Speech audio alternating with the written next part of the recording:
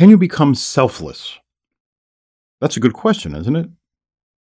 We need some perspective because self, ego, is here to stay for this lifetime anyway. Our job is to reduce it, to live in a way that doesn't feed it, that doesn't nurture it. Now, what do I mean by that? Okay, well, just let me put some perspective into this. Sometimes people who are on a spiritual path, whether it be through some religious practice or maybe a moral psychology of some kind, maybe a spiritual fellowship, something of that nature, an affiliation that they get involved with, well, sometimes they do a little self-examination, a little honest reckoning of their lives, past mistakes, things they've done wrong, sins, as it were. And they come to see how selfish and self-centered they become. Usually something has brought them to this, some pain or some misfortune, a loss of some kind, financial relationship or something like that. And in that, they get to see how that selfishness may have something to do with their feelings of anxiety. And in order to escape that, they try to do the opposite. 5 miles into the woods, 5 miles out of the woods, that kind of thing. That sort of logic. And that'd be great if the discomforts were logical, but they're not. Not usually.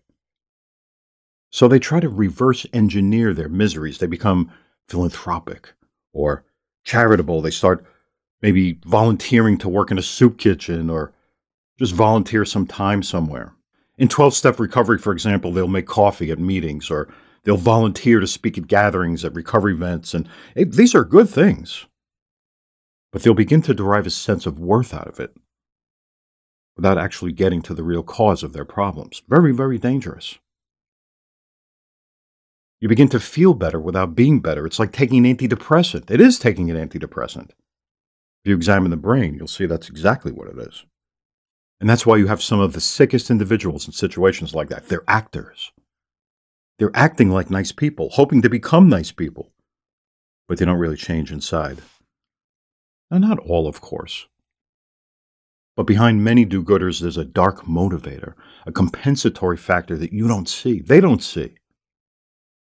They're compensating. And if you're doing that, and you do see it, you can get out of that very simply. The problem is that for most people, once they're in that, they can never see it. They refuse to see it because their life becomes dependent on it. They suck the life out of whatever and whoever they think they serve themselves. It's parasitic. Addictive. And you can do good deeds, of course. You should do good deeds, but it has to come naturally, not as medicine. Helping others is not medicine. It's not a cure. You take medicine for a cold, right? Because it hides your symptoms. It makes you feel less sick. It reduces the effect, but you're still sick. You're not better. You have to get better. You have to heal. And it's good to do good works, of course, but it's not how you become good. It's not how you heal. And I can show you how to heal. I'm not a healer. Not like that. I don't go making a spectacle out of laying of hands or anything like that, pretending to be Jesus or something, like preachers. No public theatrics to enthrall you. But there is a healing. It's physical, it's mental, emotional. There is spiritual wellness, and I can point you in the direction. But you have to see the cause first.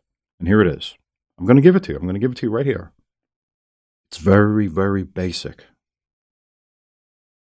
You, me, everyone, we all know what it's like to get resentful. No one escapes that. It's an experience that every human being has, except for one, right? You know who he is. But you have to get past resentment. If you never resented anyone, if you were free of anger, which you must be or else you'll die, if you were free of anger, then self, without that energy to feed upon, would starve. It'd shrink.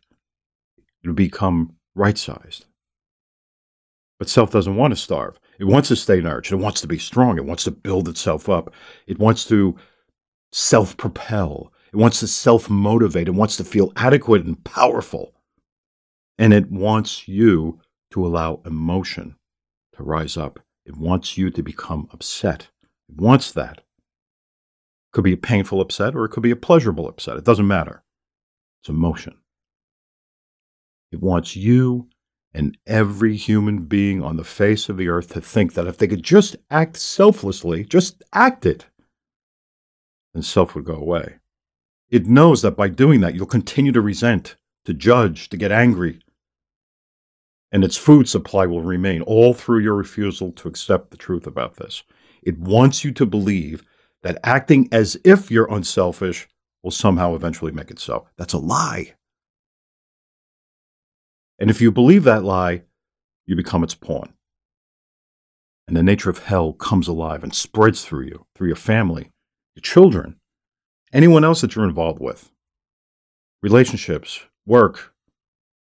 You raise a living hell in your life and in your surroundings. You could be an instrument of peace, but now you can't. It's not possible. And it doesn't matter how much money you have, how skinny you are, how physically fit you are, how famous you are, if you're handsome or if you're pretty, it doesn't matter. If you cannot get free of emotions, free of anger, resentment, you'll die a horrible death. And your life will be burdened with anxiety, running towards solutions to your pain, the food, the sex, the unhealthy relationships that never stop, never work, drugs, nicotine, alcohol, antidepressants that make you worse. You'll even abuse and get addicted to music, religion. Meanwhile, you slowly sink into an abyss. And it doesn't have to be that way. All you have to do to stop this is to give up anger, to stop judging, stop making excuses for all of the irritation, the annoyances, the judgmental God playing, and simply allow your Creator to enter and remove all of the emotional debris so His will can override the will of that vile self that's gotten in there. And then in that moment, you become immune to resentment. You become neutral. You become protected. You can no more behave selfishly than you can fly, because self loses its power when its fix of anger is cut off. We can override self by love, so that we don't act and behave selfishly anymore, because self is no longer in charge then. And we call that selfless. But self-ego, still with us, it's just right size. It's shrunken, undernourished when we do that. And Dan, I run into this idea a lot. I don't know if you do, but it's because I work with so many 12-step people. And I use them as an example because it's such a good one. And it isn't limited to just people in recovery, but the 12-step people in AA and recovery, I know there's so many that have somehow managed to twist their recovery program back to front in so many ways. It's as if they think that if they do unselfish things, if they try to curry favor with the God of their understanding, right, that He will grant them happiness and make them feel better. They have this big book that's beautiful. It's very rudimentary, right? But it's also very accurate. It's got a spiritual presentation to it, and it works. But they exploit it and the elementary aspects of it to inject basically what's wrong with religions into it, and it makes it look like a religion, just another wrong religion. You know what I mean by that? I'm assuming you mean the necessity of certain works and rituals. Exactly. And kind of corporeal habits and things that they expect you to do and tell you that is necessary to do in order to, I guess, stay a part of the program and stay healthy. Correct. Right. Correct. And they're all right. And they are corporeal things. And I don't want to, I don't want to talk about 12 steps today or AA today. Okay. I'm just using it as an example because religions do it too. You know that. Right. And even New Thought cults do it, law of attraction, all that kind of stuff. They have this act as if thing that if you act as if you're good, it means you're becoming good, and that's more than not true. It actually makes you sick. Yeah. And if you're already sick, it makes you get sicker. So it doesn't really heal anything, Acts of charity. Of course charity's good, but if it's not natural, it's not real. But people think that they're going to overcome selfishness by doing unselfish things, by sort of reverse engineering out of it. That makes them good. I'm a bad person because I'm selfish. Okay, all I will do, and I do selfish things. So I will do unselfish things that'll make me a good person. And it's not true. Right. You're just acting as if. That actually reminded me of a recent clip of Jordan Peterson Right. that I watched on YouTube.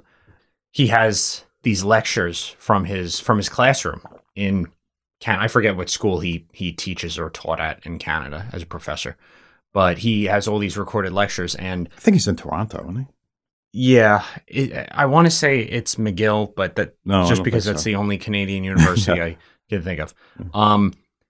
You've heard the concept before, the notion that if you were a German in Nazi Germany, you would have supported the Nazi Party. Right. Don't think otherwise. You think you're good. If you were there, you would have most likely supported the Nazi Party. Yeah. You've heard that before, probably. Sure. Not true, but sure. It is true. It is true. When you're speaking about a majority of people, it's probably true. Okay. And that's true. Right. Yeah.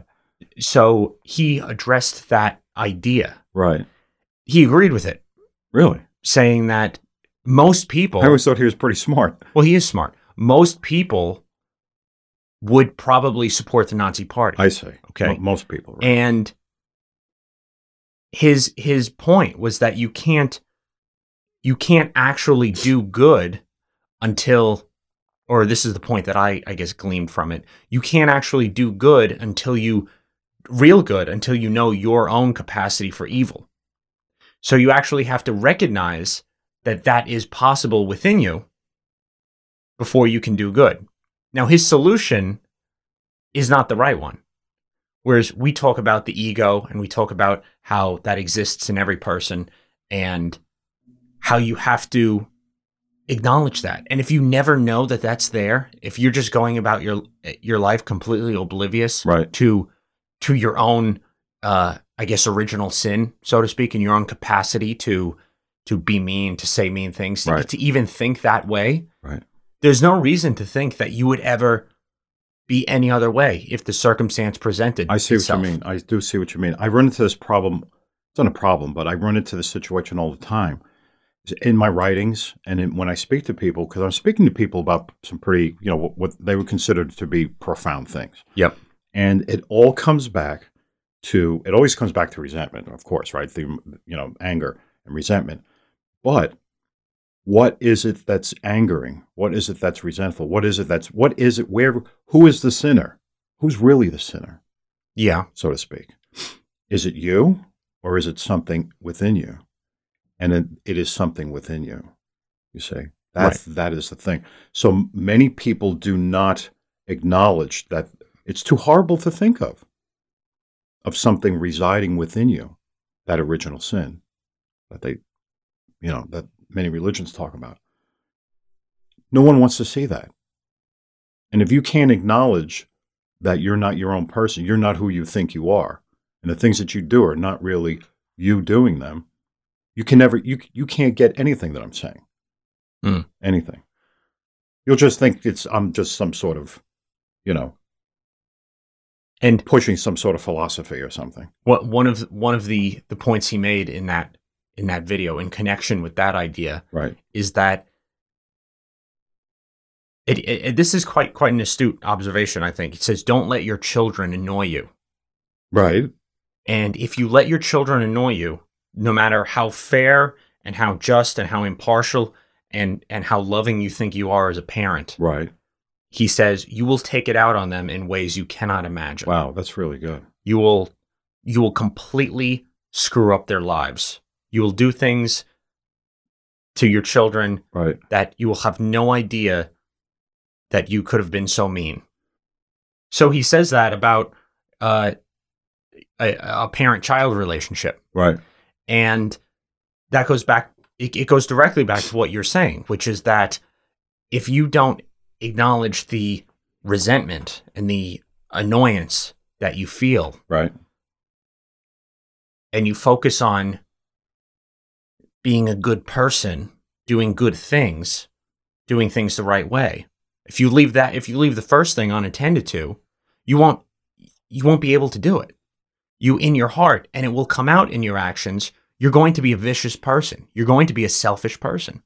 You can't fake selflessness by ignoring the resentment and annoyance and bitterness that you will inevitably feel and be tempted with. That is true. First. That is true. Because what happens is if you suppress, when you suppress, you can use the word suppress or repress, whichever one you want.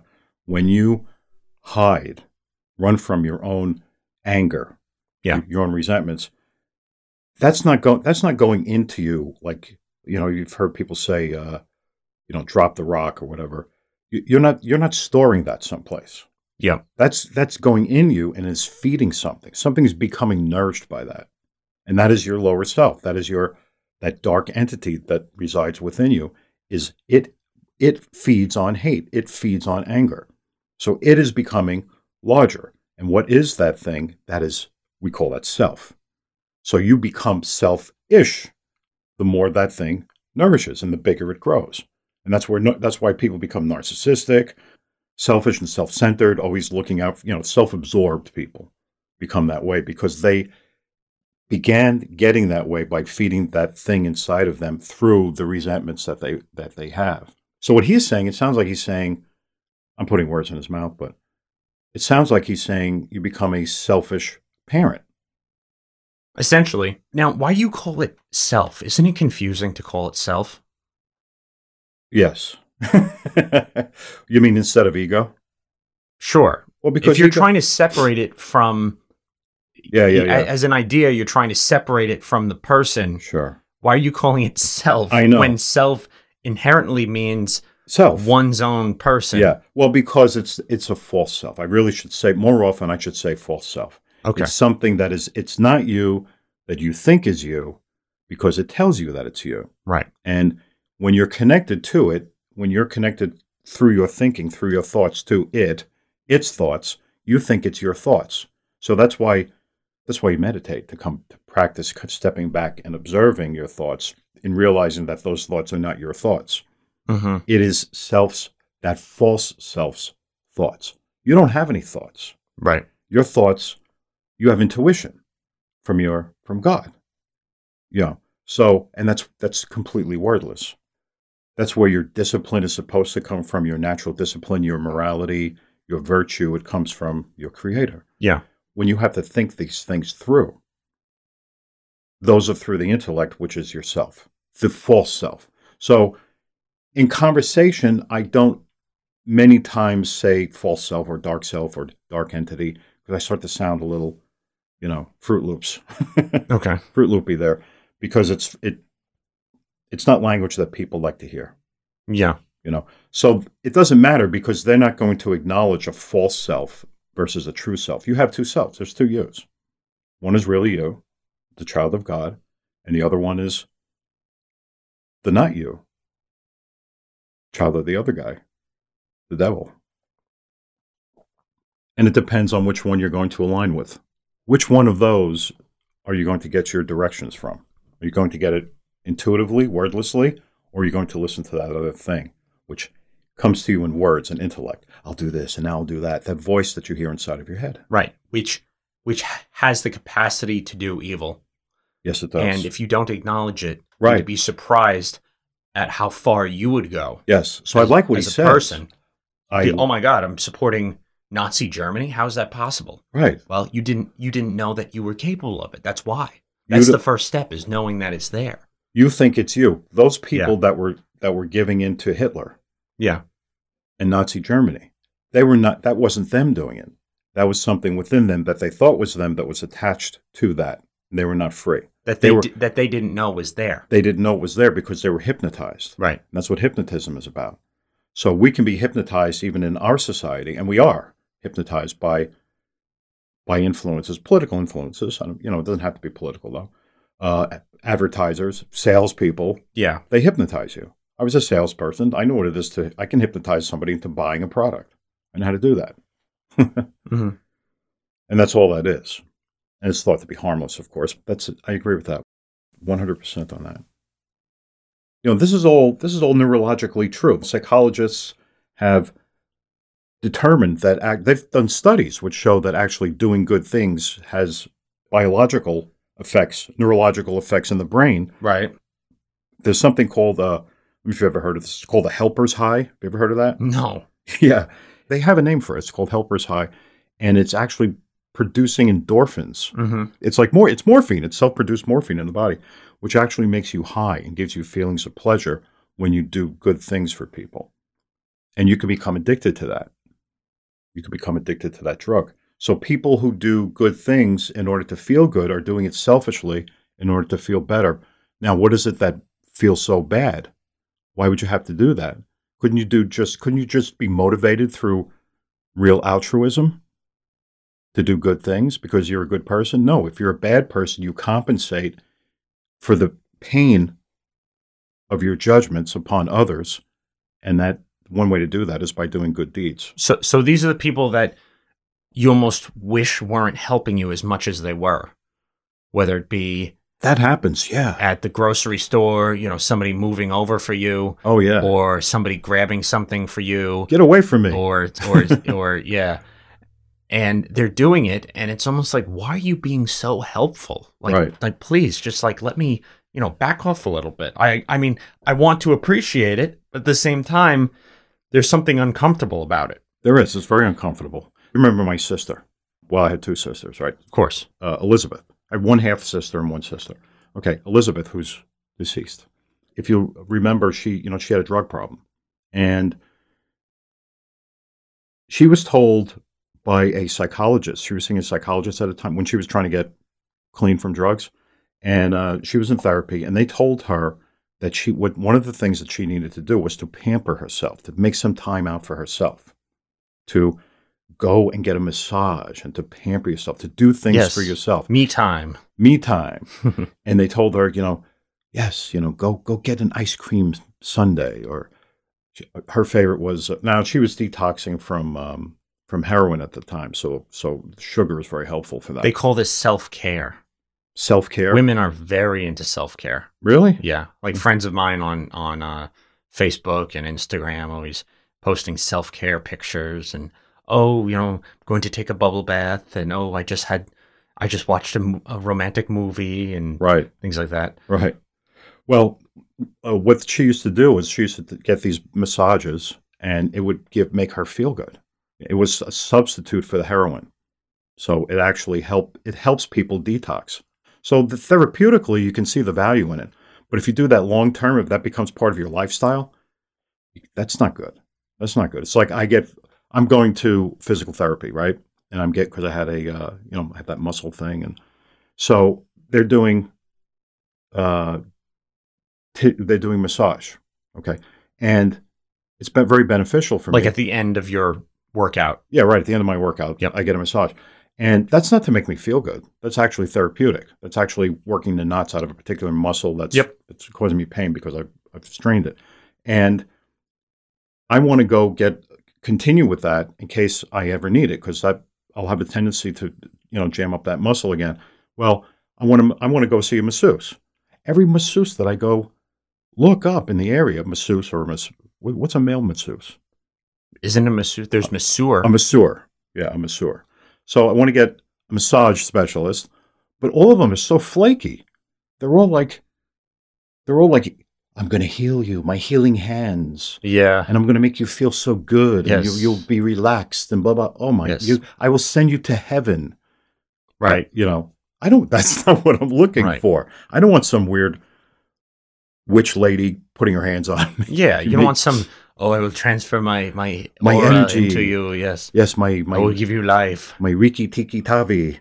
It's crazy. No, keep that away from me. Yeah. Yeah.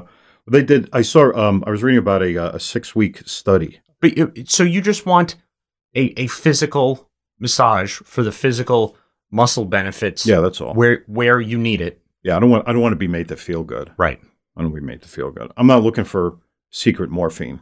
And you can get that at PT, but I don't know if you can get that as as just a commercial product. I was reading about this study where they took, it wasn't like really large, but they took it was like 500 people were in it. And they put these people together and they wanted them to volunteer and to do good deeds, right? So they had different levels of deeds that they would do. They would do deeds to benefit the world and deeds to benefit other people, and it got rather complicated. But what it came down to was they had this one group of people who were told to do nice things for themselves, okay?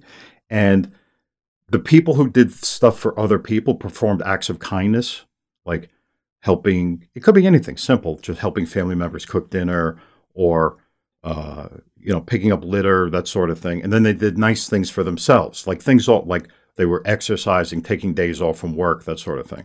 Or maybe like my sister did, go get a massage or go get a hot fudge sundae. It was measured by questionnaire. The people who did the things for other people had improved mood. They were happier than the people. There was absolutely no improvement in the people that did things for themselves, ultimately. So why is that? Well, that's the thing. They want to find out why. It didn't, in other words, they felt good while they were doing something, but it didn't last. Whereas the people that did things for other people, even when they weren't doing things for other people, their general mood had improved, which is kind of interesting. They try to come to the conclusion that if you do something for other people, you will feel better and you will get positive emotions. Okay? What I'm saying is that's not good to do. You should not be doing things to feel good. You should feel good because you are good. Yeah. Not because you've self-induced them within yourself. That's the only point I'm saying. Which you can do through antidepressant medications if you need them. You could do them through heroin, drinking, food, sex. You can improve your mood by doing all of these things. You mess with these dopamine and serotonin levels in your brain. So whether it's right or wrong, regardless of that. Right. It does work. Regardless of whether it's right or wrong, it's interesting that doing it for other people has a more lasting effect than doing it for yourself. Yeah.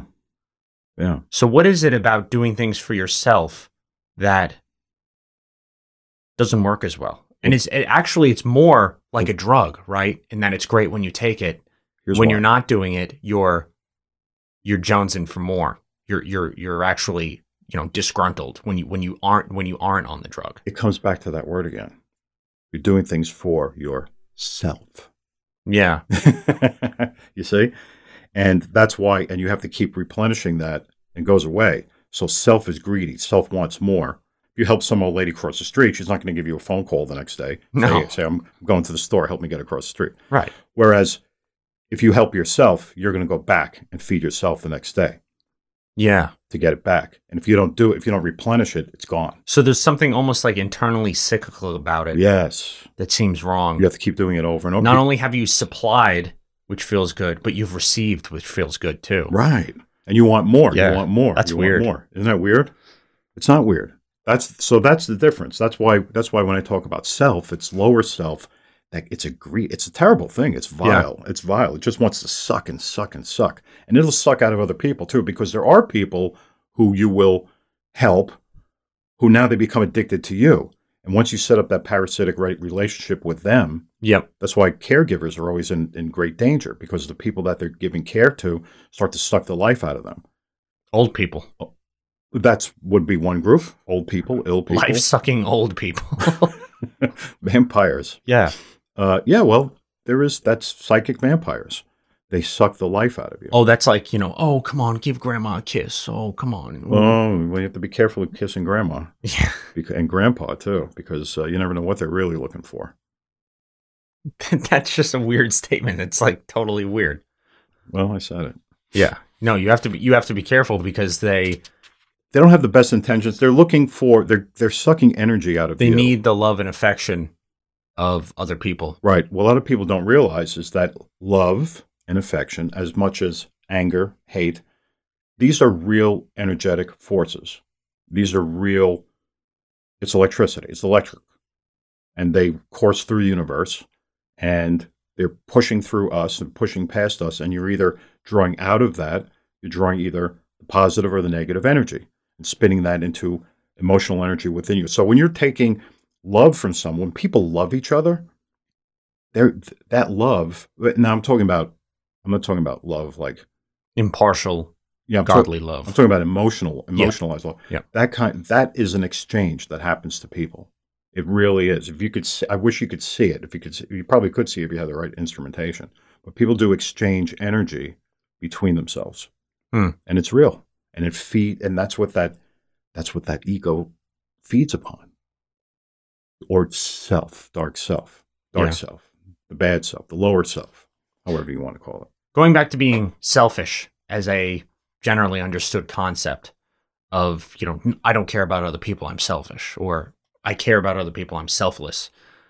It's amazing these people who are so caught up in wearing a mask and social distancing and doing all these things that the federal government has advised and state governments have implemented these restrictions. And they're becoming obsessed with judging other people who they deem not as selfless as they are for following the rules. When they see people without a mask on, when they see people, you see those people with their mask pulled down below their nose. And I've never seen such angry, judgmental, quote unquote, selfless people before.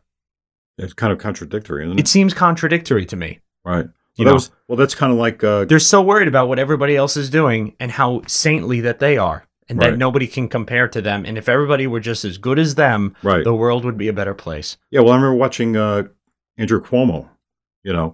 You don't wear a mask for you. You wear a mask for me. Yeah. It's like, okay, well, doesn't that make you selfish if you're making me do it for you? Yeah. And of course, a picture of him comes out on a plane with his mask pulled down. Right, exactly. With his nose exposed. So all of these politicians. Yeah, they're so hypocritical. Oh my God. I love the one in the White House, the press room, where the reporters all have their masks on and they're all asking questions like they're worried and the federal government isn't doing enough. And then as soon as the as soon as the briefing ends, thank you, and walk out of the room. Yeah. And if you're watching a live YouTube feed, they cut to the back camera where you can see all the seats and all the reporters ripping off their mask and start talking. Yeah. It's like, oh my God. Yeah, these are the people who supposedly care. The insider news on what goes on in the Brady press briefing room. Yeah. After when the cameras are thought to be off, that's actually right after that. Boom! All of the social distancing goes completely out the window, and the what's the CNN reporters? That guy? Oh no! Totally obnoxious. What's his name? I can't remember his name right now. Come on. I can't remember. Okay. Right, the inside scoop on that is that. As soon as the cameras are off, boom, the masks come off, and there's no social distancing. They're all like friendly and shaking hands and walking around. It's like, it's outrageous. Jim Acosta, yeah, that's right. He's one of the most annoying people I've ever seen. Oh my God. I don't get into it. I don't even want to get into it right now. But yeah, he's very obnoxious. He's totally unprofessional.